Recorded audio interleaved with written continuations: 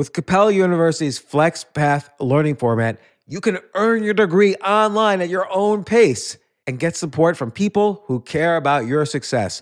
Imagine your future differently at capella.edu.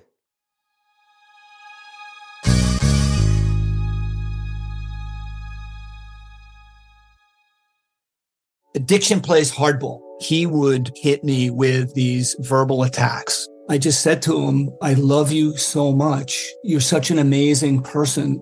I can't take this ride anymore. It was the fact that Dad made that sentiment and broke down. And years later, he told me it had a huge impact on him. Sometimes doing what's right for your loved one is the hardest thing to do. Karen is that right thing. Visit caron.org/lost. This isn't your average business podcast, and he's not your average host. This is the James Altucher Show. James, there's another one that's like Steven Pinker, the famous Harvard psychologist. There's this effect that you can get people to change their minds. So you say, like, you go out to dinner, waiter says, we've got blueberry pie and we've got apple pie for dessert. Which would you like? And then you say blueberry. And then they go into the kitchen and they come back out and then they say, oh, we also have rhubarb pie. And then and they say, oh, in that case, I'll have the apple pie. Like, you just gave totally useless, like the original choice was blueberry versus apple. Then you got irrelevant information. Like, it could be like the Padres won. Oh, okay. Then I'll change my order from blueberry to apple. But it's like the additional information causes this bias to the human mind that now they're going to invert. It's like the prisoner's dilemma or something. Like, you have to change your frame immediately. Well, there's a math problem that parallels that, right? The Monty Hall problem. Yeah. So I wonder if it's in the brain somehow connected that way. Yeah, that's interesting. Yeah, I mean, just in terms of like, there's no actual information that I can, like, literally I could say there's an old Ford Model T down the street, and there's also now I changed my order, please. There's two persuasion techniques, just real quickly, that I really think are useful. One is shaping, which is, let's say you're talking to a boss and you want a raise.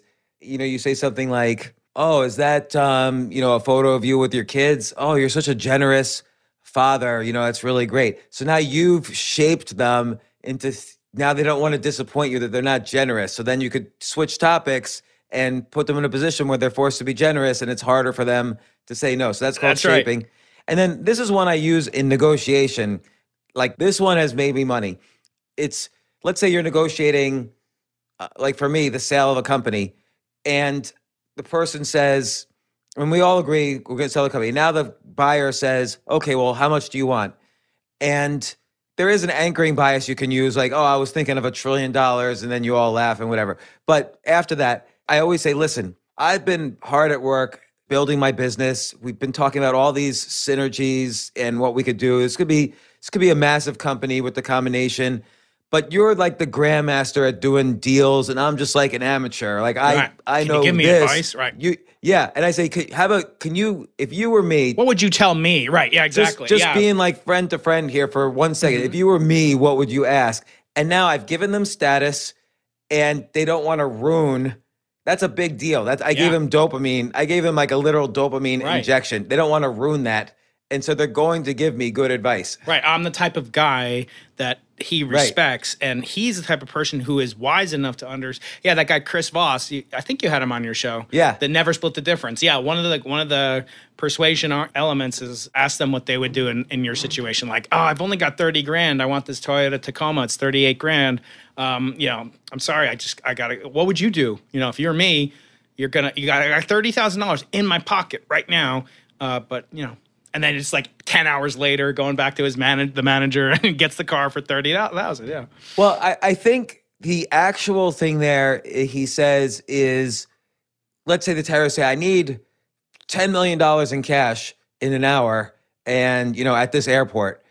And Chris Voss will say, great, just tell me how I can do that physically. Mm-hmm. And that always, puts them into, can't physically do it. So they have to figure it out. And you've told them yes. And the only thing they have to do is like figure out a solution to get it done. You've recruited them now they're on your side, even though they're kidnapped your kid, right? Right. So one interesting outcome of all this stuff is that the silver lining is it's given me extra exercise that you don't normally get for building a thicker skin. Yeah. Because I've already had now 2 ex-girlfriends write articles about me. Great. And a close relative write an article Are you serious? about me. Yeah. Like, look, let's just not BS about it. Like, you're extremely intelligent. You're very successful. They're just jealous and envious, which are the worst traits, corresponding opposite traits of gratitude or jealousy, envy. You're very interesting because you're not religious. And and I'm not saying, religion is like a panacea, Judaism's about, but there's so much depth that there's so many interesting things about Judaism that I would love to talk to you about someday. Because it's like, it sounds like it's totally irrelevant. Like, I know Solomon was going to split the baby, but there's actually like a tremendous amount of like practical wisdom, or just like, here's one piece of wisdom that you may or may not know. In Judaism, it's considered a sin to go into a store when you know you're not going to buy that new Shure HMB microphone, Jay, and you know you're going to buy it on Amazon, but you want to check it out. You're not allowed to do that and go into the store when you know for sure you're not going to buy it. If you know, like if you have a doubt, like you might buy it, you might not, that's totally kosher. But you're not allowed when you know for sure, I'm going to buy it on Amazon, but I want to make sure I really like it before I put down the $800 to Jeff Bezos. Then they take that law and they make all sorts of very interesting extrapolations. Like it's unlawful and it's immoral to go out with a girl just to have, sex, physical pleasure, when you know for sure you're engaged, you're married, you're going to marry somebody else. Like, these girls are just for fun and I'm going to marry. Like, that's considered a sin. That's derived from the same legal principle of going into a store. It's called stealing thoughts. When you come into my store, you're raising my hopes. And it's kind of like we're transacting a little bit. Every person that comes in, there's a probability they're going to buy. And especially when you steal the time of the sales clerk or whatever, it's considered pretty bad, actually, because you're doing something against the better interest of the other person, and they don't have symmetric information. But I'm just telling you this is from like 2,000 years ago. Yeah, that's really great. And there's so much, like, I would love to like do a Talmud class, like just take the juiciest bits of the Talmud, like the splitting the baby. They're very famous things, like the one I just told you about. There's things like, like you happen to be in Australia and your friend's daughter's getting married, and you're like, and he's like, oh my God, you're the only one who came to this wedding from us. And you're like, I just came here for vacation. Like, it happened to, like, oh, you're such a good friend. Like, and this has actually happened to me. Like, things like that have happened to me. And again, it's like the sensitivity level, but then coupled to the legal principles. I mean, a lot of it's like stuff that's not relevant about which kind of animals we shouldn't talk about that. But I think it'll be really unique and fun for you and I. Yeah. I'm not like I'm not wearing a yarmulke, whatever. No, but I have a lot of respect for all that. And particularly with Judaism, there's so much encoded in the language that's very... It's very encrypted. Yep, that's right. Yeah. Yeah.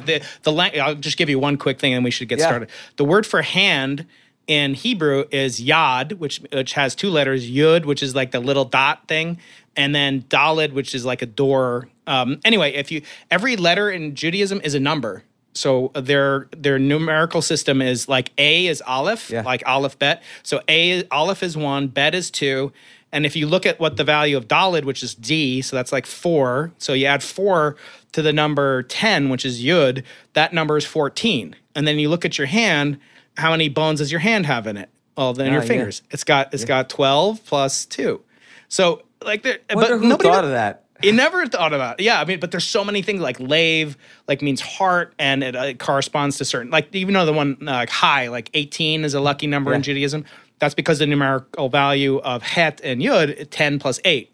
So, and they have these really interesting connections, like wine. The word for wine is like 2 yuds in the air. So they're like kind of like spaced out, floating around in the air.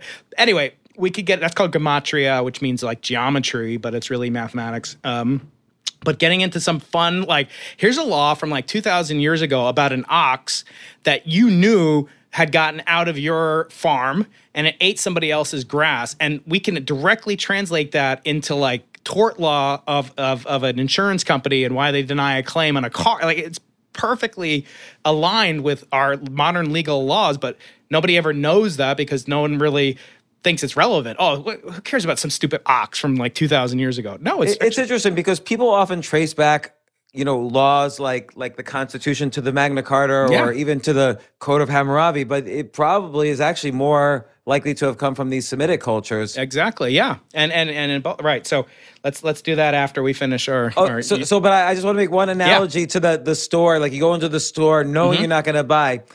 I don't know how to finish the analogy. I'm just going to start it. Yeah. Which is, it's like Hawking radiation. Okay. Yes. The idea that, something which nothing can escape from it, but except a tiny piece of information.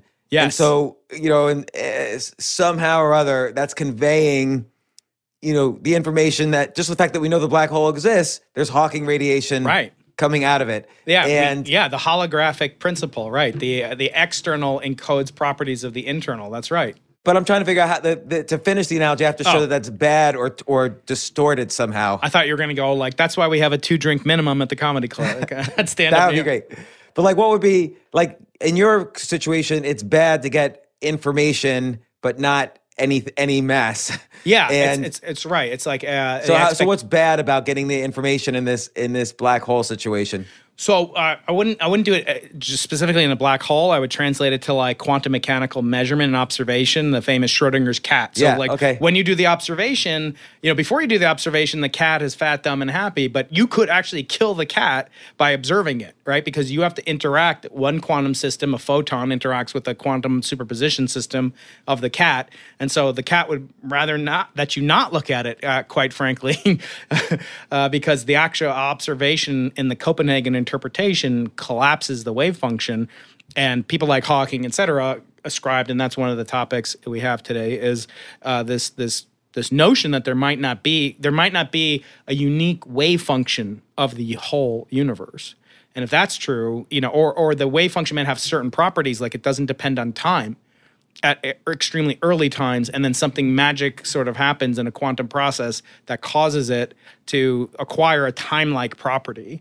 And those are some of the things that are very interesting. But the act of observing something, so when the shopkeeper observes you coming in, your photons are making him happy, and you're unrealistically raising the expectation value of his wave function and his spirit, and then you're actually concealing the fact that you're this phantom, like you're not going to buy, you're definitely not going to buy. And in that case, I think it could be, we could maybe tie it to the quantum measurement problem. But the black holes, not so much, except for the fact that black holes swallow up all information.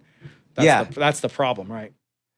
All right, so we'll start. And so we kind of really only got... We just ended up with the Big Bang itself, like the classical notion of the Big Bang. We talked about the eternal universe, the steady state universe. Yeah, we talked about steady state, quasi-steady state, Big Bang. Two of the foremost proponents of alternative models to the Big Bang, Sir Roger Penrose of Oxford and Sir Paul Steinhardt. Now he's not Sir Paul, but he's the Einstein professor at Princeton University. And I've read about him. His view is essentially almost like magical thinking, that we would think that there's a Big Bang. Well, yeah, and worse than that, or better than that in some sense. So he was one of the fathers of the inflationary theory. Actually, the model that actually worked.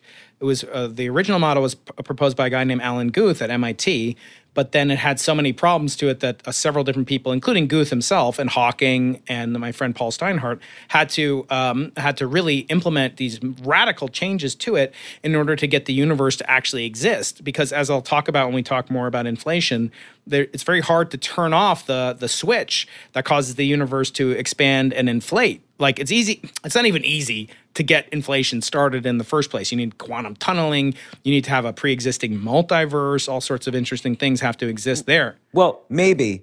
That's right, yeah. But in Paul's model, he does away with inflation, even though he created it. So it's kind of like, if Steve Jobs came back after he was fired from Apple, and then he came back, and then the first thing he did is destroy Apple, it would have been a very different timeline. But he's one of the fathers of the modern interpretation of how inflation works, and he disavows paternity. I always joke with him, you're like trying to be a deadbeat dad over here. I mean, you started this whole idea. So actually then to recap from the last time, just a very quick timeline, there's this Big Bang that's mysterious, and there's lots of sources of the Big Bang, which we'll discuss. And then there's this very extremely fast, like not even that, like 1 to the negative 30th seconds period where the universe expands unbelievably quickly. That's this inflationary period. And then it starts to cool down enough where you have subatomic particles, and then much later, hydrogen, helium, plasma, and that's the cosmic background radiation, and then that's the universe we know of after that. Except for one thing, in that some models, you don't need the Big Bang to be time equals zero. So I was under the impression that's what you wanted me here on the show about. So if that's not, I'm going to say no comment. I'm going to deny the allegations and the alligator. No, the Big Bang doesn't necessarily have to be time equals zero. It doesn't have to be the creation of the universe. In fact, there might not be a single creation of the universe. So even within what we just talked about, the inflationary paradigm, which is not even a theory in a sense, that it's not even predicated upon axioms that themselves are well-founded. Here's the way I prefer to look at it, and I thank a gentleman by the name of Sean Carroll, who's at Caltech, very famous author and physicist. He says the best way to think about the Big Bang is by going backwards in time from today. Now, the problem is it's kind of like Zeno's paradox. You don't know when you're going to stop when you go backwards. If there is no beginning of time, right? Let's say there is no beginning of time. Where do you define, where you're going to stop being able to go backwards in time? So right now we know what it means to go backwards in time, even though we can't do it. I think we'd both do things differently if we could go backwards in time. We don't know how to go forwards in time except by letting the arrow of time take us into the future. But even if we could go backwards in time, eventually we'd come to a point where the laws of physics are unknown to us, and that we have no mechanism to establish how they actually began to exist in the first place. So just to ask about that, I'll always try to bring it to the layman. Mm-hmm. So the laws of physics and even the laws of quantum mechanics, they are laws that apply to very specific things like light, energy, mass, atoms, and quantum mechanics are laws that apply to quarks, other subatomic particles, and so on. But when people discuss the Big Bang, they're discussing some singularity which is infinitely small, and we just don't understand what that means. There's no concept, as you pointed out last time, there's no real concept of, we don't know what infinity looks like. Yeah, we don't know how to deal with it. But even what you're saying now isn't completely, so I want to be completely accurate. I'll never dumb it down. I mean, we'll translate it so other people can understand who are experts. I hate the phrase dumb it down. It's so insulting. Even when people say, oh, can you dumb that down for me? I'm like, no, I'm going to respect you. I'm going to treat you like an equal who's just not an expert in my particular field. But if I can't explain it to you, I'm pretty much a loser as a physicist. So my goal is to make it as simple as possible, but not simpler, as Einstein said. So let me just say the following. It may not be necessary to go to a singularity, which is this incomprehensible thing that you just aptly described. It may not be necessary to get to that point, literal point of zero dimensionality. That might be a good thing, and some people are motivated by that very fact. How does something that's three-dimensional, like our normal world, up, down, left, right, backwards, and forwards, how could that emerge from something that has zero dimension? We think of everything, even a flat, like, have you ever seen a triangle? Like an actual triangle? Yeah. Have you ever seen a triangle? Well, I guess in the sense that any perfect geometric shape I've never seen. Yeah. But yeah, I've seen things that are triangles, but yes, not properties, right? But it's drawn on a piece of paper, so it's actually three-dimensional, not two-dimensional. The points at the vertices of those are not zero-dimensional points. They're actually three-dimensional dots of ink or pixels on a screen, or even stars in the night sky. They have actual tremendous sizes. So there's no such thing except in the abstract world of the mind. And yet, scientists who would purport that there is a singularity really do mean essentially an infinitesimal amount of space in an infinitesimal amount of time. But that's a long-winded way of answering this question, that the way we should think about it is counting back. What was yesterday like? What was a year ago like? What was a billion years ago like? What was 13.8 billion years ago like? And we actually have very good answers to all those questions.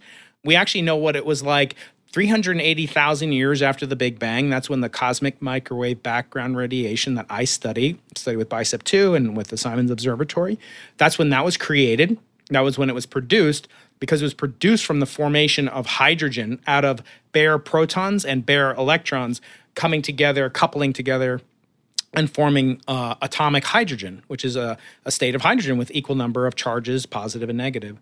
And then if you go from that date, whatever day that was, that has a day.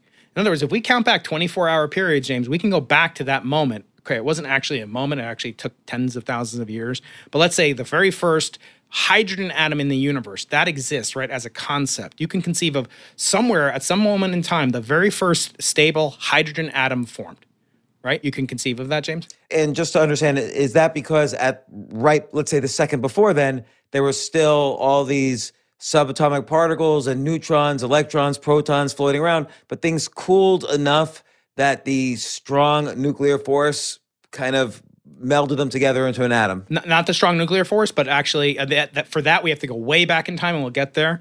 But for now, it was a chemical ionization of hydrogen into individual proton and electron plasmas. So before that moment, whatever day that occurred, literally on a calendar, we could construct it in principle, but we could go back in time. There's a day when the very first hydrogen atom was able to join together a proton and an electron and make a stable atom that never got broken apart by a blast from a hot photon that was existing earlier in time. That doesn't mean that all the hydrogen in the universe formed at that time, but over about tens of thousands of years, the hydrogen did form. And that happened on a day. Let's call that Tuesday, 380,000 years. And that's before the plasma, which is what we see when we turn on or when we used to see when we turn on the TV set between channels, that static. Yes. That's the kind. Yeah. And your goal again with BICEP2, the telescope, was to see past that, but you couldn't see light. You had to detect gravitational waves. So how do we know there was a time before that, actually? Yeah, so in order to have that exist, you have to posit that the laws of chemistry were the same prior to that epoch as they are, today. Essentially, that hydrogen cannot be present when there's a certain amount of energy that we term in terms of electron volts of energy. And if you remember from chemistry class in high school, perhaps you'll remember this 13.6 electron volts. So if you take a plasma globe that has hydrogen gas within it, and you shock it with 13 volts per electron that's in there. So it could be a tremendous amount of current required to actually dissociate the electron from the proton. They will break apart. They did the same today. They did it yesterday. They did it 100 years ago. They did it thousands of years ago. It happens in the galaxy, in our solar system. We can watch it occurring today at high redshift, at long times ago. So we know the laws of chemistry haven't changed. The laws of nuclear physics haven't changed in billions of years.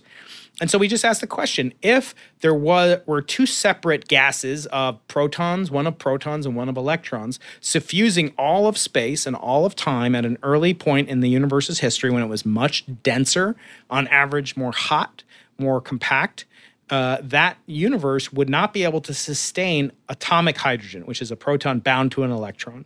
Instead, times before that, all the protons and electrons would be separate, and times after that, they would all be in the form of hydrogen. That's a pretty good approximation to the state of the universe if you go back 13.8 billion years ago. Now, the question is, we don't want to go only back to when that first hydrogen atom formed. Now we want to ask the question, how did that proton form? That's a different question. The proton that makes up the hydrogen atom's nucleus, the hydrogen's simplest atom on the periodic table, has just one proton, one electron. How did the proton form? That is a very, very complicated question, but that takes us into the realm of the nucleus. So the nucleus is made up of two quarks and an antiquark in the case of a proton, and those quarks and antiquarks have to bind together the same way that the hydrogen atom bound together to make a stable atom of hydrogen, of atomic hydrogen. In the case of the proton, at times earlier than about 380,000 years. Now you go 380,000 years, and you go backwards in time, 379,999.9999 years, and 1 second less than 380,000 years. That's when that proton could form. That's when the quarks were not getting jostled by the constant impact of the heat of the photons to break them apart. And that's called, this coupling process that causes the protons to form. It's hadronization when these heavy particles called protons formed.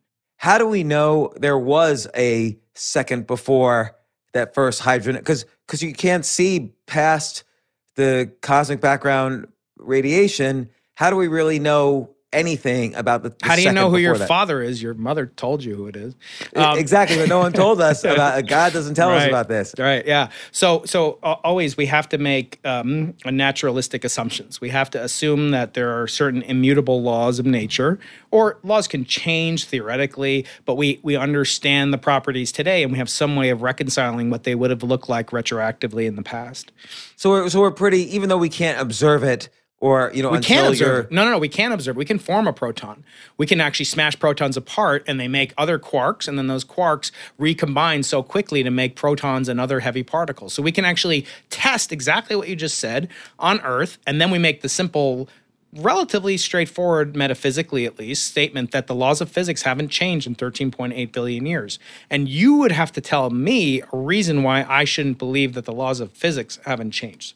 In other words, has the speed of light changed? Has the nuclear binding force changed? Has the electronic hydrogen ionization energy changed?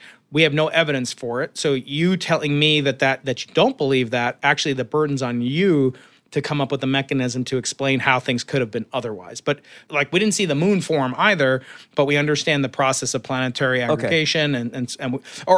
We didn't see the supernova that exploded 5 billion years ago in our solar system neighborhood of the galaxy. We didn't see that either, but we see other supernova that go off in other parts of the universe, in our galaxy and other galaxies, and they have very stable statistical properties. So never in physics can I tell you this proton is about to do exactly this, and it did exactly this in the past. That's because of quantum uncertainty. We have no idea there's very sensitive dependence on the current properties upon the past properties. And we just can't have absolute knowledge of it any more than I can say the air molecule right here in the room that I'm breathing into my nostril on my left side right now, I know exactly everything about. No, I don't. But I do know about the collective behavior of all the atoms in this room, which you'd think would be harder, right? It should be harder to get 10 to the 23rd molecules understood than 1. But actually, we understand much more about the aggregate properties. That's what we call temperature, pressure, macroscopic emergent properties of gases when they're in aggregate. So this is a little bit of a long-winded way to say that we have observed the process that formed quarks into protons. That turned quarks into but we haven't observed what created quarks. And it's a good thing you didn't ask me about that, because at 1 second, so remember, going backwards in time, so it's a little hard to say because I don't want to be prejudiced. I don't want to say 1 second after the Big Bang, which is what 99% of my colleagues will do, by the way, and this is a very important distinction. They'll presume that the Big Bang was the creation of time, that time sprang into existence, but we don't know that. And maybe we'll never know that. And I'm not like being a flat earth, or creationist or whatever. I'm just saying we know the laws of physics have been immutable since this epoch that was 379,999 years, not 23 hours, 59 minutes, and 59 seconds ago, before the formation of the first hydrogen atom. But we don't know what happened very well. We have never tested on Earth or seen a process like that which created something before that 1 second interval. Before that moment, there was just quarks, antiquarks, different types of quarks. Neutrinos. And these are things we can't, unlike a proton, unlike an atom, unlike whatever, we can't split a quark. As far as we know, we can't split a quark in half. Yeah, it's even worse than that. We can't even have a bare quark. In other words, we can have a bare proton. We can have a bare electron. We can even have their antiparticles. We can have an antiproton. We can have an anti-electron. That's called a positron. We can have antineutrinos, but just individual ones. Your eye can detect a single photon, but you can never have a bare quark, a quark by itself. It seems to always come in pairs, as does magnetic fields. So a magnet, if you take a bar magnet and break it in half, you don't get a north pole and a south pole. You get 2 north poles and 2 south poles, north, south, north, south. And quarks seem to be like that. The harder you break them apart, you try to split apart 2 quarks and a hadron, they rip apart when you supply enough energy, and that amount of energy is just enough to make a quark attached to each one of the quarks that you separated. And so that's interesting. Quarks are confined. They're called confinement. But we still understand a tremendous amount about them from these different types. We know how many there are. There's 6 different types of them. So what's that force that takes the energy and spits off? So when you use enough energy to split a quark in half, what's that energy that splits off a quark? Well, you're actually supplying that energy. So for you to break apart the quark, you would have to smash together 2 protons together, and then inside the protons, the substructure of the protons, the quarks will come together with enough energy that they'll dissociate from the up. Let's say an up quark was paired with a down quark, et cetera, inside a proton. They'll rip apart but then you shot in so many photons, or you have put in so much energy that there'll be enough energy in this virtual cloud of energy that in too short a period of time for you to measure, that energy will get converted into matter, and that matter will be another quark to pair up with the other quark. What's the pairing energy, though? Why does it pair? Well, it's like because it has to conserve these number of quarks. So the quarks, there seems to be what are called symmetry principles in science. A woman by the name of Emmy Noether, one of the greatest mathematicians of the 20th century, she came up with this rule that when something is conserved, it obeys certain symmetry properties. So when you see a figure skater, she's spinning on her skates. When she pulls her arms in from the outside, she spins up. That's called conservation of angular momentum, and that's related to the fact that she's exhibiting this symmetry under rotations. Like her body's not changing. You know, the inertia of her body is changing as she brings her arms in. It takes energy for her to do that, and so you, the experimentalist, are supplying the energy that then goes into making another quark. So it's kind of like when I talked about creating matter. You can have two photons which have no mass. They crash together with enough energy, and out will pop an electron, and out will pop a positron. That's called pair production. So what is conserved there? What has been conserved? What was the initial charge of the photon coming in? What charge electronic charge does a photon have? It's neutral, right? Yeah. So what charge does the outcoming, so you have two neutral things coming together, so 0 plus 0 equals 0. The outgoing charge has to be what? Zero. Zero. So, because they're smashing into each other, is that like what turns it from energy into mass? Now I know there's this equivalence because of relativity. Yeah, that's essentially what it is, right? So there are things called virtual particles that can come into and out of existence on timescales shorter than we are capable of measuring them. And yeah, essentially the vacuum, which you think of the vacuum as having zero charge as well and having zero mass. So anything that comes into or out of the vacuum has to come in a pair that preserves the amount of charge, something called parity and something called time reversal. But the most common one that we're familiar with is charge. So the vacuum is neutral. There's not like some net electric charge in the vacuum of space. There's a neutrality. And so anything that you create always comes in pairs, and the pairs have to have equal and opposite charge, or they could be neutrinos. Neutrino has the prefix neutral, which means they have zero charge also, and those things can pop into and out of existence as well without changing the balance of charges. They carry another type of symmetry called lepton number, which is too complicated to get into right now, but that has to be preserved as well. And electrons have certain lepton numbers. So these are all based on what are called symmetry principles, which leads people to make mathematical models of abstract things like triangles.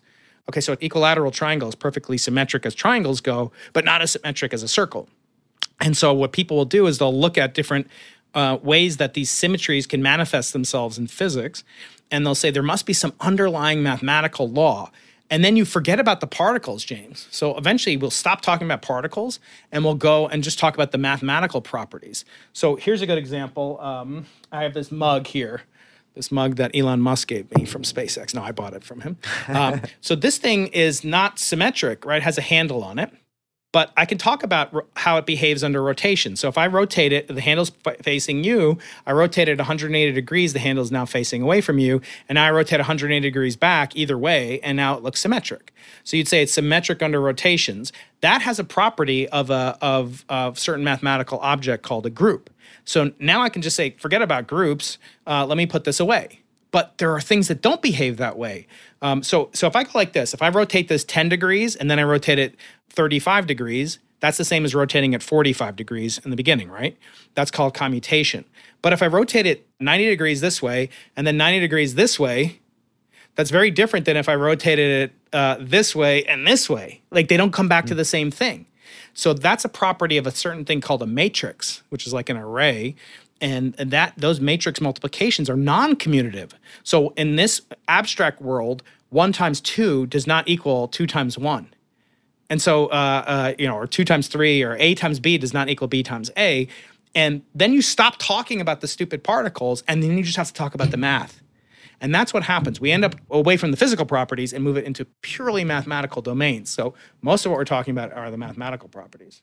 So this is occurring before the protons are made, and now we're trying to figure out what precedes the quarks, essentially? Yeah, so we don't know what precedes the quarks. We don't know what could have preceded it. One of the best models is this theory of inflation, which could take us back not to half a second, not to 1/36th of a second, but to 10 to the minus 36th of a second. But again, we wouldn't know what happened before that.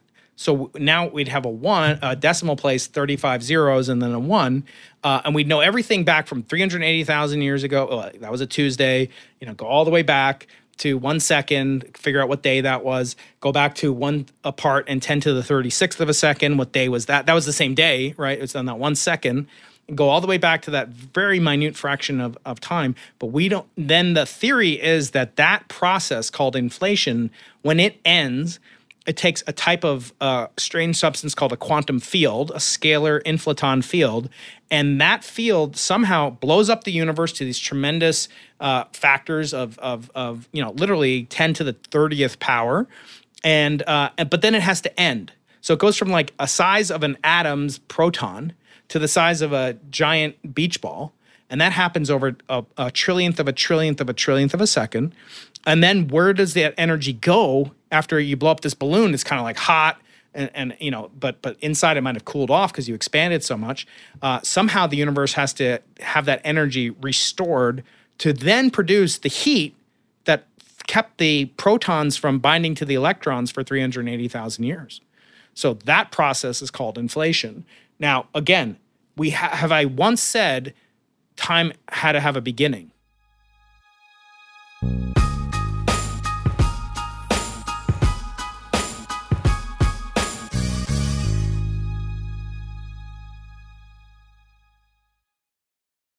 Yes, it's totally true.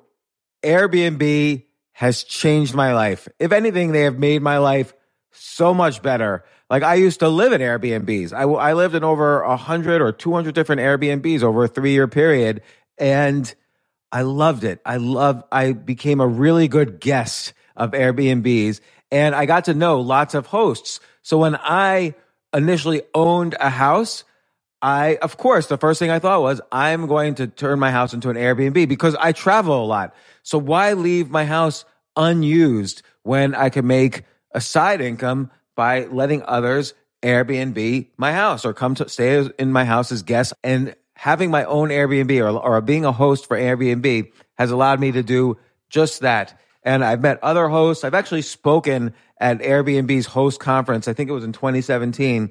I met so many just nice hosts. It's a great community. And I love, turning my own home into an Airbnb. Like, I'm traveling to Austin next month. My home's going to be an Airbnb while I'm away, and I'll stay in an Airbnb. I'd rather stay in like a 3-story house Airbnb than in one tiny hotel room in the middle of Austin during South by Southwest. So listen, while you're away, your home could be an Airbnb. Many people host on Airbnb, but there are people who are just letting their house sit empty, who've never thought about it or didn't realize their space could be an Airbnb. Hosting can easily fit into your lifestyle and is a great way to earn some extra money. So if you have a home, but you're not always at home, then you have an Airbnb. Your home might be worth more than you think. Find out how much at airbnb.com/host.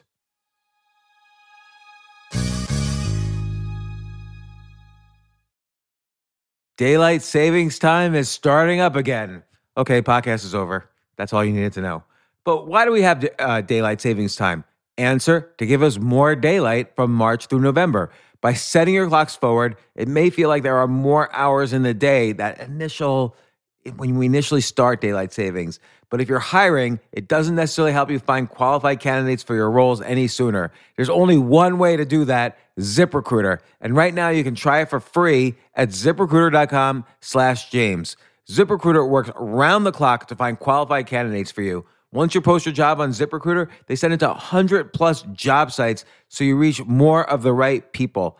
This is such a brilliant idea for a business, and ZipRecruiter did it. So ZipRecruiter's smart technology also quickly scans thousands of resumes to identify people whose skills and experience match your job.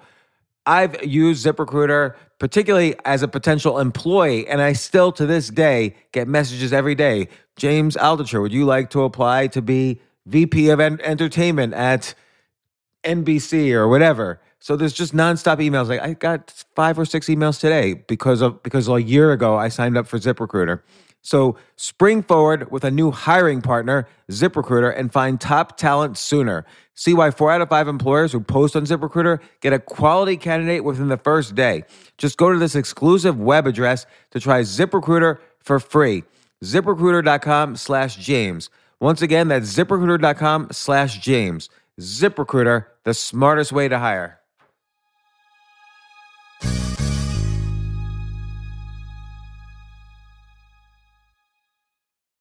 Hey, listen, men's health is important. Men act all cocky and like they don't need anything. But the reality is, as you get older, there's some things you need. And it often feels like we're too busy to take care of our health problems. Like, I'd rather do anything than go to the doctor or the dentist or the pharmacy or whatever. But now you don't have to waste your time if you use Hims. Hims, Hims, Hims is changing men's healthcare by providing simple and convenient access to science-backed treatments for erectile dysfunction, hair loss, weight loss, and more.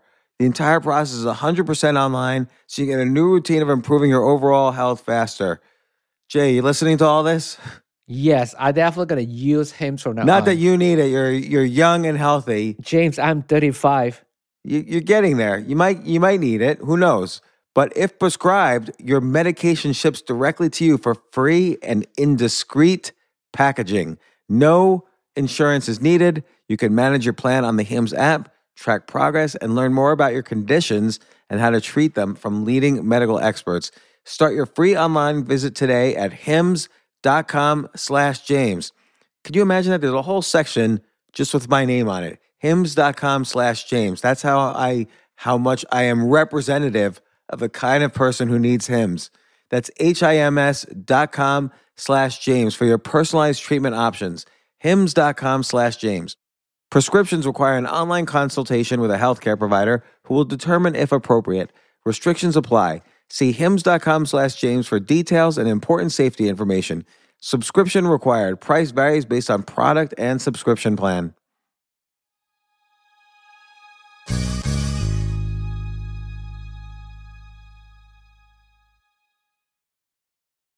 So could it be the case, because now we're beyond our normal understanding of physics, that means we're beyond our normal understanding of time.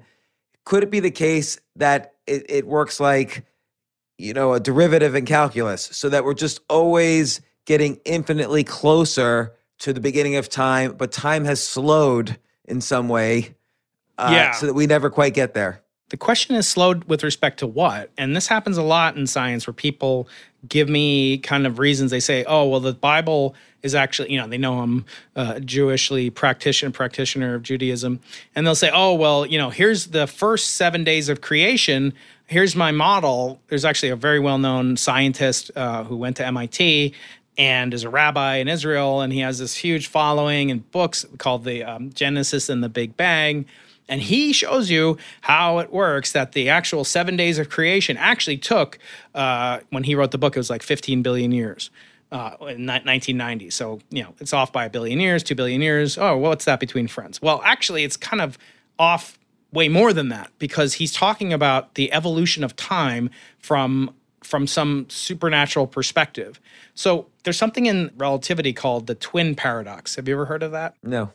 So the twin paradox, I think it's manifest in some of these movies like Contact with, remember Ellie Arroway goes off and she goes into the spaceship, and this is Carl Sagan's book. She goes off into this wormhole basically and comes back, but everybody on Earth is aged a lot. This takes place in Interstellar, the same kinds of things, right? What you're looking at is that time is relative. And that's the first thing that we really have to apprehend.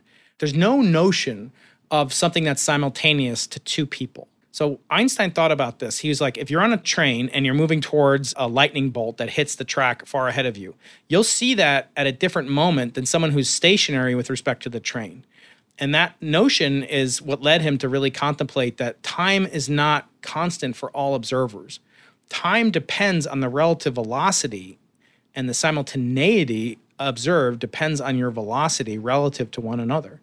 And so two people will not measure the same length of time, and two people will not agree in general on the length of an object. So a famous example is called the ladder paradox. You can have a ladder that's 11 feet long, and it can have a barn that has a width between its front and its back door of 10 feet. And if you're going fast enough, that ladder will fit inside the barn for some brief amount of time. But to somebody else on the ground, it will always have the same length of 11 feet. So how is that possible? That's called length contraction. So intervals get longer and distances shrink. It's called Fitzgerald contraction. The length physically, the chemical forces that transmit the molecular strength of an object can get deformed when something is moving at high velocities relative to a stationary observer. But of course, we're all in motion with respect to, nobody can say I am the center of the universe. We know that. And so it's not possible to say that there is one absolute standard of reference. That was Einstein's realization that led to the constancy of the speed of light as the ultimate cosmic speed limit. And he also used these laws to derive different properties of things in motion.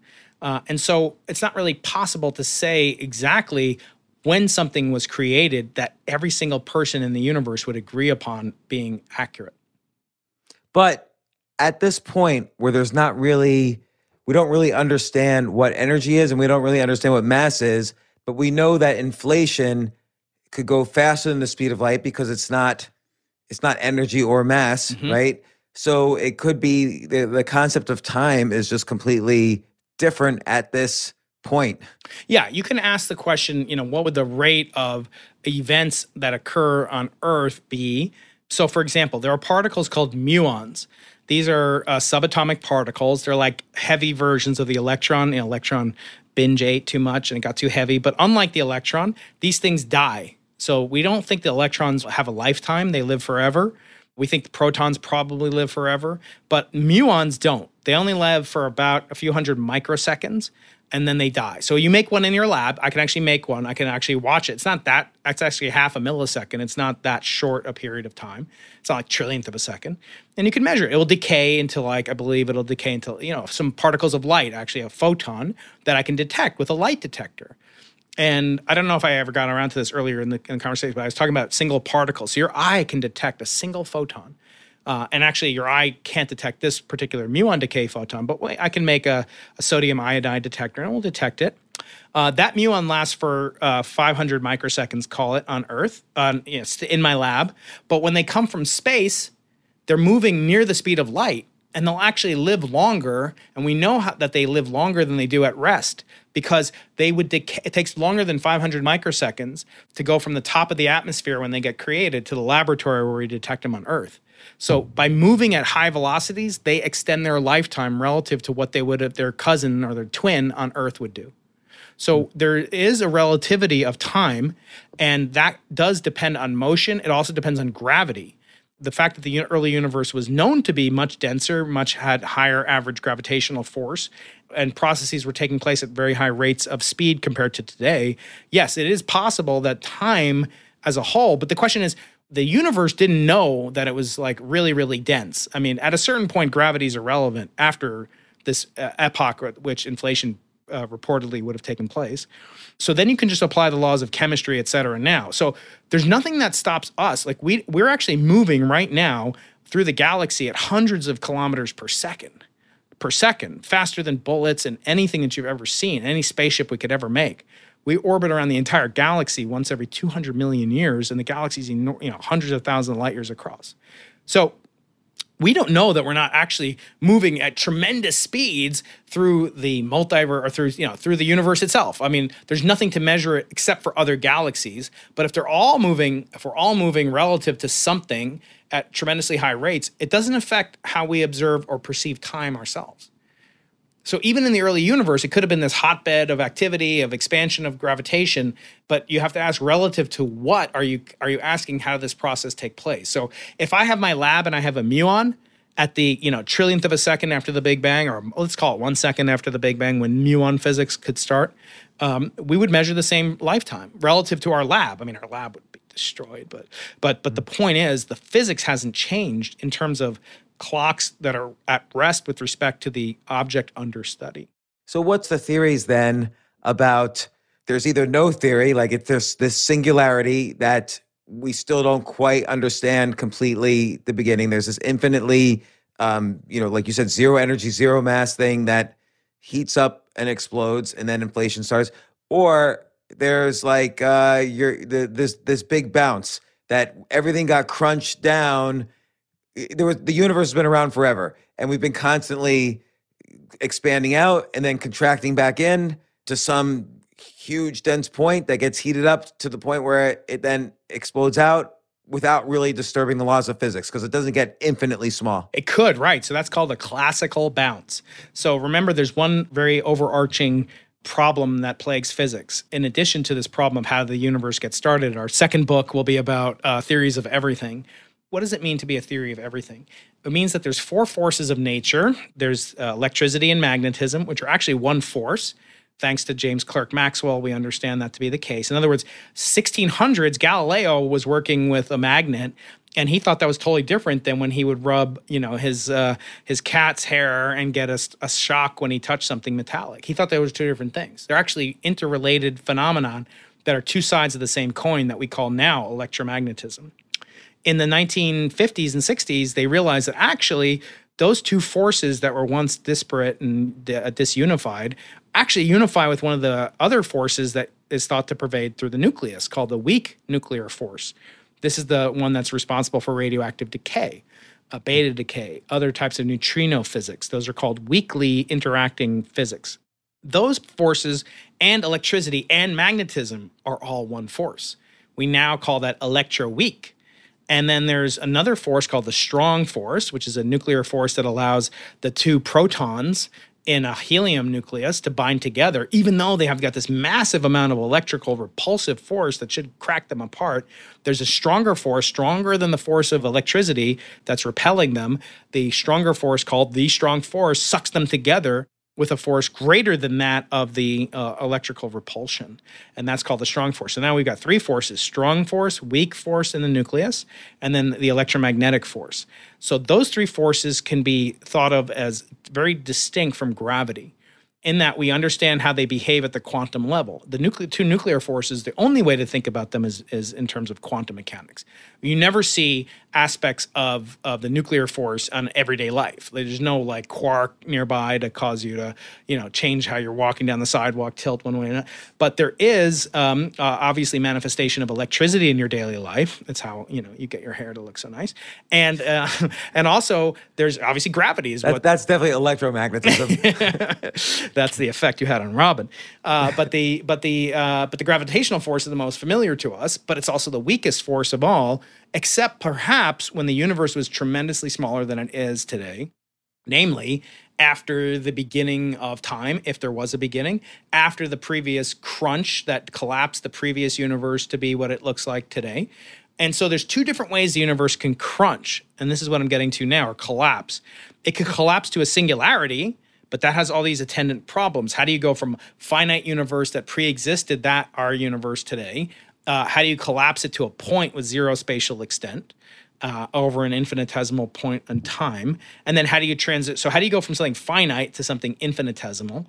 We just don't know. And then how do you go from that infinitesimal back to a classical macroscopic enlarged object like our current universe? So that's a problem.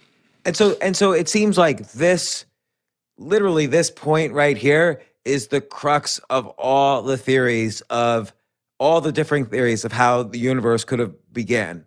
Yeah, so that is certainly one of the biggest problems. It may not be required to under the model of folks like Sir Roger Penrose and Paul Steinhardt.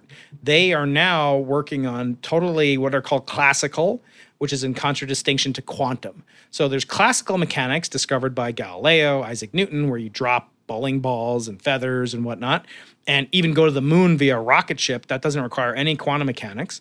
And then there's quantum mechanics, which requires that you have a totally different type. You go from Newton's equation, which is F equals ma, force equals the mass of the object times the acceleration. That's how much force you need to apply to a 1 kilogram mass to get it to accelerate at 9.8 meters per second squared, what have you. And the product of those two, mass times acceleration, what we call weight. So that's a dominant law of classical mechanics. The dominant law of quantum mechanics is called the Schrödinger equation. And that gives some kind of relationship between the energy of a system and what we call its wave function, which is totally different than the Newtonian description of position, acceleration, and velocity. So there is a quantum realm beneath which you must only use quantum mechanics and above which you can use classical mechanics. In their laws, in Penrose's and in Steinhardt and company, they don't require a singularity. Their model goes never through a singularity, and therefore they don't require quantum gravity. And that's a huge advantage to their model. But there are predictions that it makes which allow us to prove it wrong, but there are no predictions that we can think about that we could prove it right. And so that's the problem with cosmology. So, okay, so I wanna understand this a little more. So, Yeah. As things get smaller and smaller, classical mechanics go away. Now we're in the quantum world. So instead of an object having a location, which you could, measure the time it's at a certain spot, now everything's a wave, and measurement gets all hairy. Like, how do you measure a wave? And that's where sort of observation changes the result, is how you observe it. Right. And why does that, though, remain? Why does it solve the problem of a singularity? Why do you never need a singularity then? Well, I wouldn't say that it's just the fact that you, it's the fact that you never get down to the quantum scale. Like, what if I said the universe collapses, but it collapses to the size of our galaxy? Like the previous existing universe collapsed the size of our galaxy. There's nothing about quantum mechanics that operates on the scale of our galaxy. So it would be unnecessary. Theoretically, you could apply the laws of quantum mechanics to macroscopic systems. You could actually predict the flight of a baseball using quantum mechanics. I mean, theoretically, no one's ever been able to do that. In other words, treat each of the 10 to the 28th particles inside of a baseball, treat that as a quantum system behaving in certain ways, apply the Schrödinger equation, and there are ways to get, people have done it, but it's a very difficult thing to do, and it's unnecessary. It's like it's using a howitzer to kill a mosquito. And so in this case, we would not need the apparatus that people that are trying to develop quantum gravitational theories, such as string theory, such as M theory, such as geometric unity, or my friend Eric Weinstein, we would never get to a quantum scale where quantum gravity is even relevant. So in other words, we're supposing it exists. But part of this thing I did with PBS on YouTube a couple of weeks ago is really dedicated in part to the question of why do we think we need a theory of everything? So when I say theory of everything, that means making a quantum mechanical version of gravity. Does that make sense? So the gravity version is what makes the TOE. It puts the everything in the theory of everything, without which we don't need that. We have quantum theory of the two nuclear forces and the electric force and the magnetic force and the weak force. We're good there. So now you get a letter from God and it says, actually, the universe never collapsed to this quantum state. Well, we don't need a theory of quantum gravity then. Maybe you do inside of a black hole, but you don't, to answer the question that you and I are talking about, which is, did the universe have a singular origin, or is there some other form in which the universe could have emerged? So if you knew that, there'd be a whole, people would just quit working on string theory. Well, maybe they wouldn't. I don't know. Like if you just knew the universe was never quantum mechanical, gravity was not relevant for quantum mechanics, at least in cosmological scenarios. Again, you might care about it when it comes to black hole singularities, but we wouldn't need it. It would be unnecessary. So in this view of the beginning of the universe, this is the expansion, contraction over and over again. And the universe has been around forever. We've had infinite number of universes in the past, infinite number of universes in the future, possibly. I understand there's different theories about that as well, but that's the basic idea, is that at some point things crunch down so much that it gets too hot and it explodes again. If the universe undergoes this tremendous collapse, but again, we still haven't answered the question of, was there a beginning, right? So there could be one universe, although it seems unlikely. So in that model, what's required at least is that there's one universe that preceded our universe.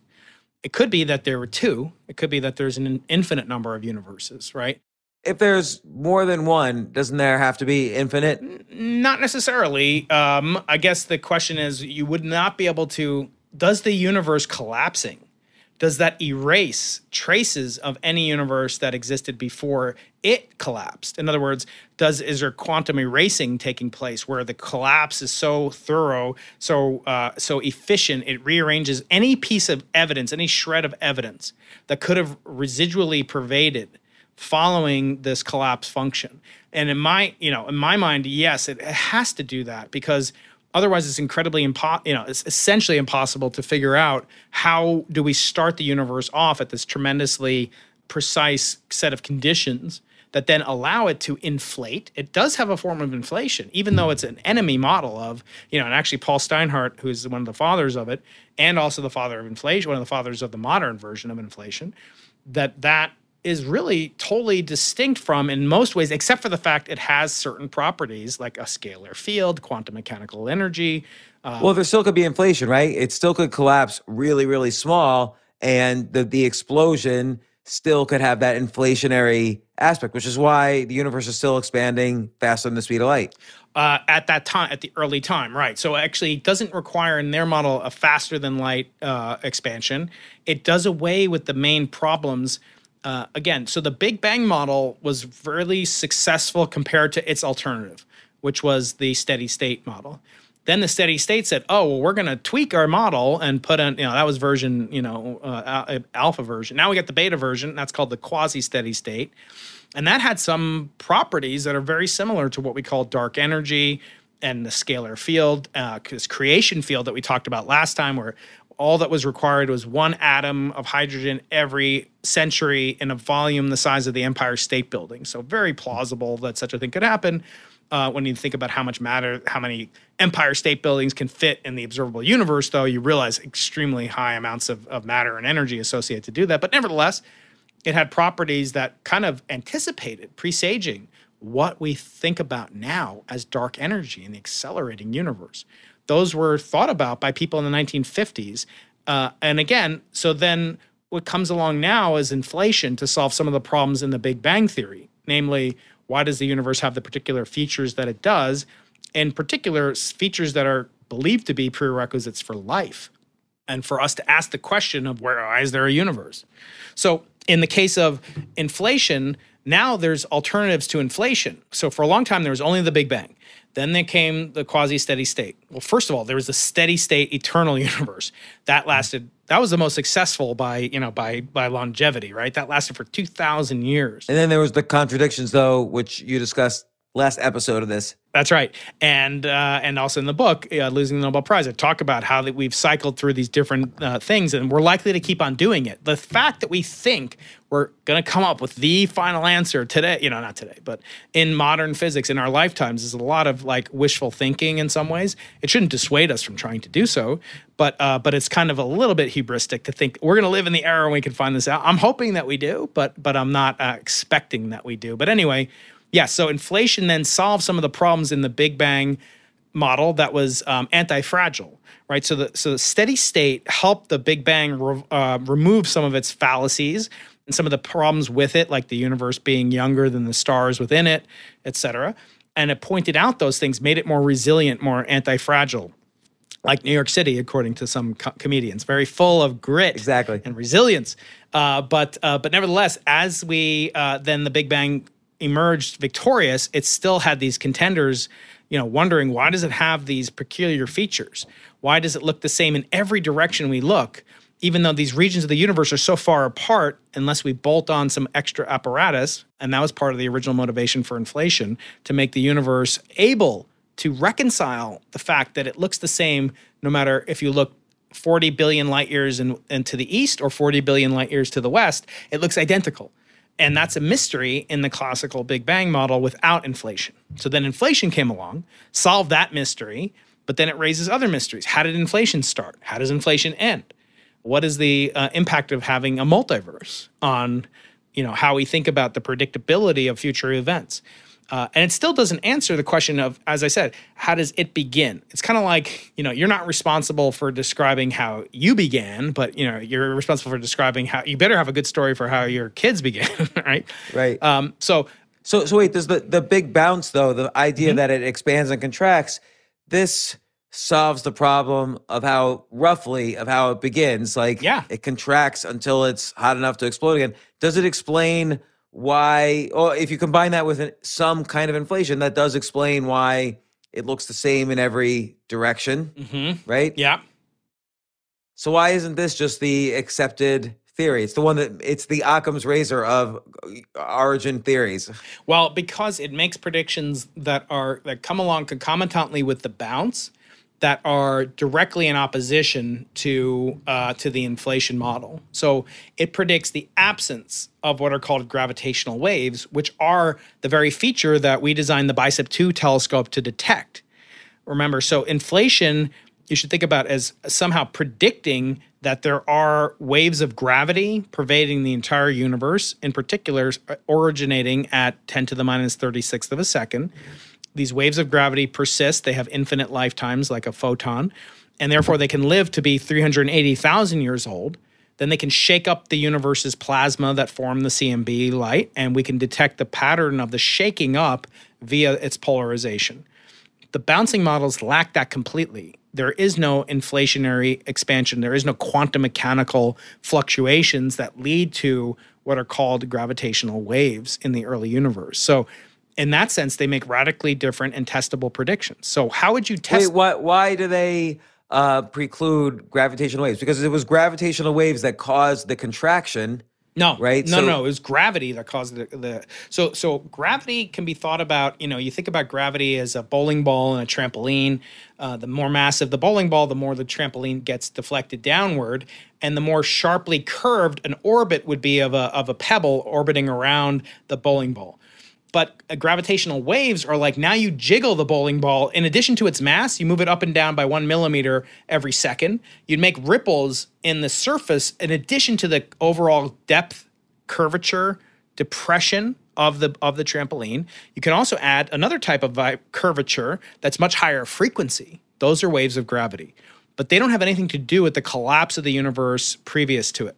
So in other words, the collapse of the universe is not the same, and even the expansion of the universe due to inflation is not the source of gravitational waves that we would possibly detect using the BICEP2 or Simon's Observatory.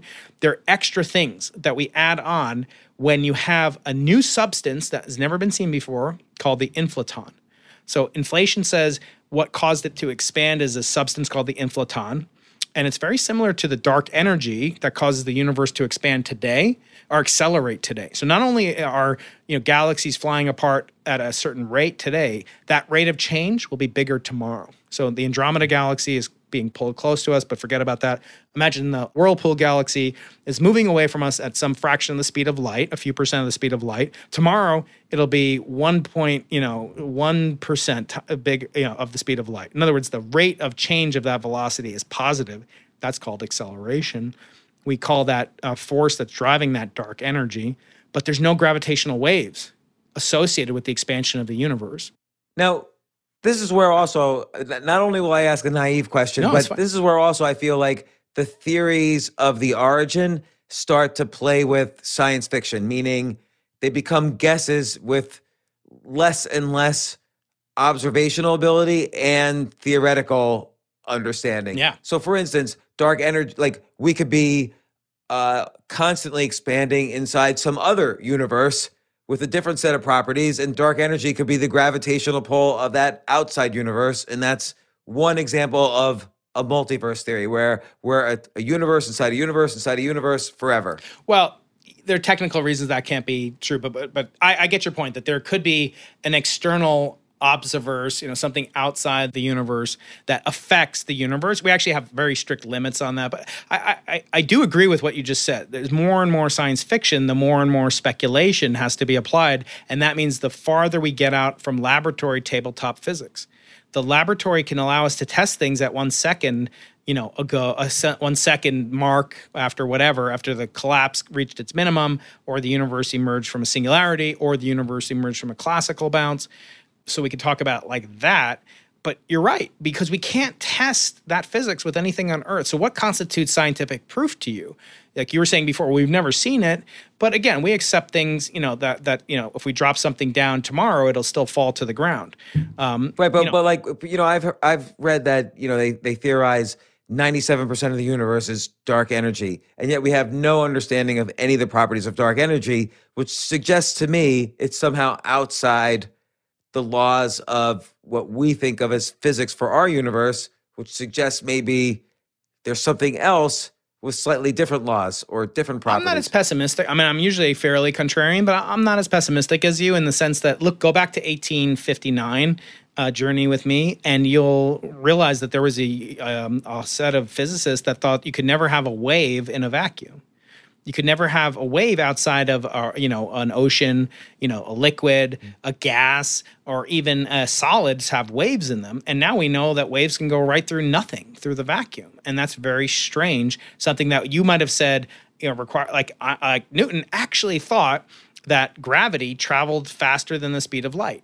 In other words, if the sun disappeared right now, we wouldn't see it for 8 minutes. I mean, he knew that it took some amount of time. They were starting to realize that light traveled at a finite speed by that time, but he didn't know how much it was. But his laws of gravity have no time in it. Therefore, it would happen instantaneously. We'd go off the rails and lose orbit around the sun, and it would disappear instantaneously. So we'd see the sun getting smaller or whatever, but it would eventually get extinguished. But we already would have this terrible, gravitational catastrophe taking place instantaneously. So he thought gravity traveled faster than the speed of light, and that was totally wrong. But how else was he supposed to reconcile that with observations? Because they didn't know how you could time the speed of gravity. And in fact, we've only realized that gravity, we've only proven that gravity travels at the speed of light very, very recently, when we've been able to detect waves of gravity traveling across the universe at great distances. And again, this was BICEP2, the telescope that you worked on. Well, this is LIGO. This is actually the LIGO experiment detected gravitational waves directly for the first time in 2015, that they then later were able to see an explosion of a star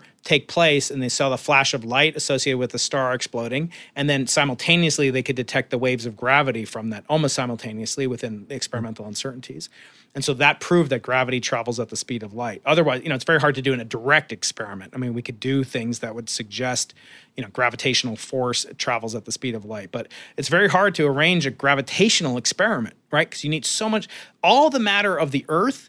If you put a certain number of electrons on a piece of matter the size of a paperclip, that paperclip will be attracted to another paperclip. You've probably done that. Get some. It's only like a couple of million charges or whatever of the electronic charge that will cause a paperclip. You can actually get it to levitate, or a magnet. You've had a magnet, put it on another magnet, it can levitate. That's resisting the mass of the entire Earth, of every single particle that makes up gravitational force is being resisted by this tiny little magnet that you can hold on your pinky.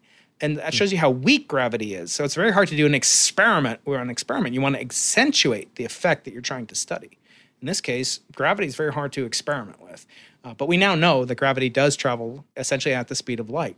And so we were trying to do that with the BICEP2, but of course we were, premature in the announcement. And part of that is because of how difficult it is to do what we're doing. Not only is it hard to do it just based on the weakness and the paucity of strength of the forces that we're trying to measure and the distances these things have been traveling over and through, but we're also looking through the Earth's atmosphere, we're looking through the galaxy, we're looking through other galaxies.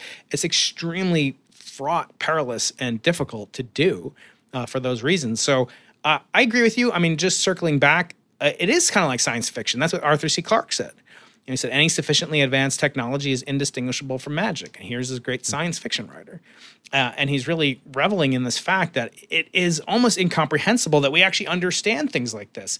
What happens in a supernova? What makes the sun shine? They didn't know that 120 years ago. So your theory is then dark energy, we haven't been able to observe it yet, but maybe in 100 years we'll have some better equipment to observe and more theoretical understanding of what it might be, and that it's not necessarily something in the other. Yeah, exactly. Just as the ether that we did away with only in the last century, so too will we. Maybe we'll do away with dark energy, or maybe we'll understand it even better. But it's bad to be hopeless and depressed about it and I think you look back in the history of understanding, we're the first generation that can really understand how, on rough scales, that we came to be, that the matter in our bodies came to be, that evolution took place, that some event formed the earliest material in the universe. We don't know what that event is, but we know that the material formed by the laws of physics that we understand today. So I'm sanguine. We'll understand more and more. Whether it's 100 years, I don't know. I'll keep taking my vitamins. So wait. So what do you believe in? Like, do you believe in some sort of big bounce, like a contractions, expansion, contraction, expansion? Yeah. So again, we agreed that we wouldn't talk about what we believe. We talk about what we have evidence for. So actually, we have evidence for neither one. I mean, we have evidence for what's happened after a certain early period. We'll just call that the 1 second mark. So we'll just start everything at 1 second. So after 1 second, I have a tremendous amount of knowledge, thanks to my colleagues and all the giants whose shoulders I stand on. We understand it exquisitely well. But that massive gap between 1 second and whatever came before it is truly daunting. And so I don't have any evidence for it, so therefore I don't believe in it. Like, I don't have to believe in inflation and evolution. We have evidence for it. Could prove that evolution. I can take 1,000 generations of bacteria, change them a little bit, they'll evolve. How did speciation occur? How did origin of life occur? We don't have evidence for that yet. Right. But then that's where, there's this Occam's razor principle, which is like the simplest explanation is probably the most correct.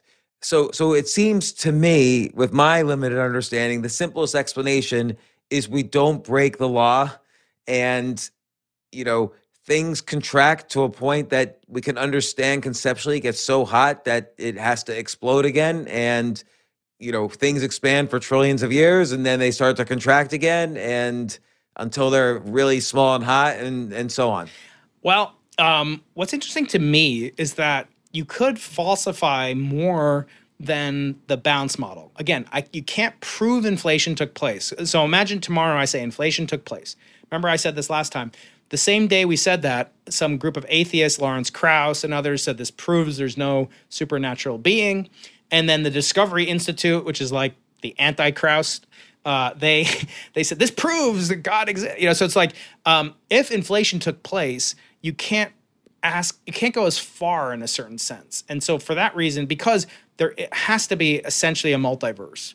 There has to be an infinite spectrum of universes that exist, that are dead, that don't exist anymore, some that have properties very different. Somewhere you're in San Diego, I'm in Florida, whatever. Somewhere Jerry Seinfeld's in Nashville, Tennessee. But that might be impossible. That's a forbidden fruit there. But in any case, how can we possibly know what happened if there is a multiverse? So that's a huge objection to inflation. In other words, if inflation, then multiverse. That's the syllogism you have to think. Syllogism, another word that sounds dirty, but it's not dirty. So it's a multiverse has to exist because you're basically defining a universe as beginning with the explosion and how did the inflaton get there? With the right. How did the inflationary energy get there? It had to be borrowed from the vacuum. It had to be something that pre-existed inflation, and it's almost impossible to shut off the expansion in every region of the universe. Therefore, there'll be bubbling universes that percolate into existence throughout eternally for all time. Which also is a theory, right? That is. We're dropping off singularities all over the place, which are then exploding into their own universes. Yeah, exactly. That's the eternal inflation model. People like Lindick. Well, and there's also the idea, or maybe this is the same one, but that there were multiple singularities all around. Yeah.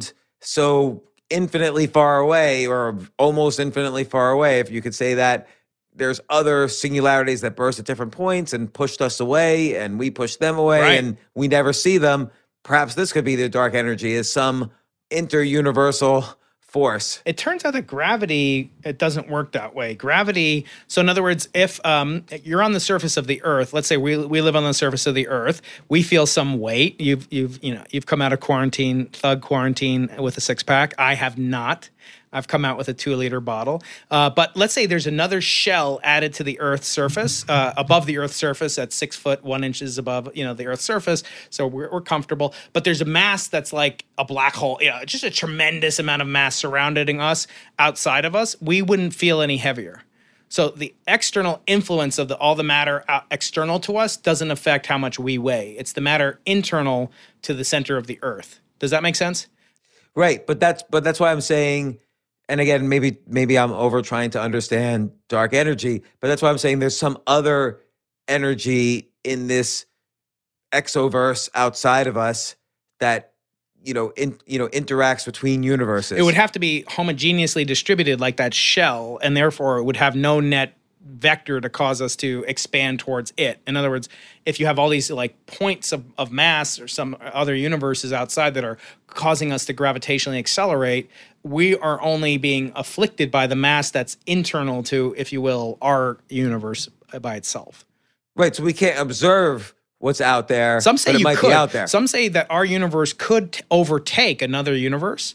In other words, a universe here is expanding slower because it has less dark energy than our universe. It's otherwise identical. I mean, you live in Florida and I live in Blafalornia, but it's identical. Every other thing, but it's expanding slightly less quickly than ours, and then our universe kind of overtakes it, and our bubbles of universe merge together. We would be able to detect that according to some very well-respected theoretical calculations.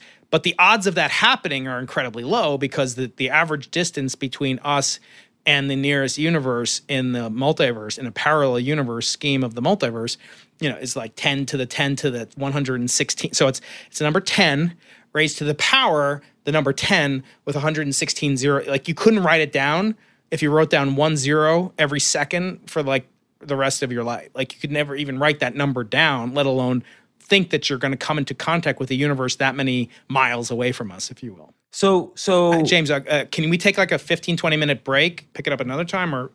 Yeah, do you want to do a part 3? Because I feel like we haven't gotten into any of the string theories or the simulation theory. Yeah, I know. Those are the really fun things. Yeah, no, that's great. Because I also have a list of theories. We haven't gotten into the brain universes. We haven't gotten into different dimensions colliding, creating the inflatons, I guess, and the simulation theory and gravity's rainbow and so on.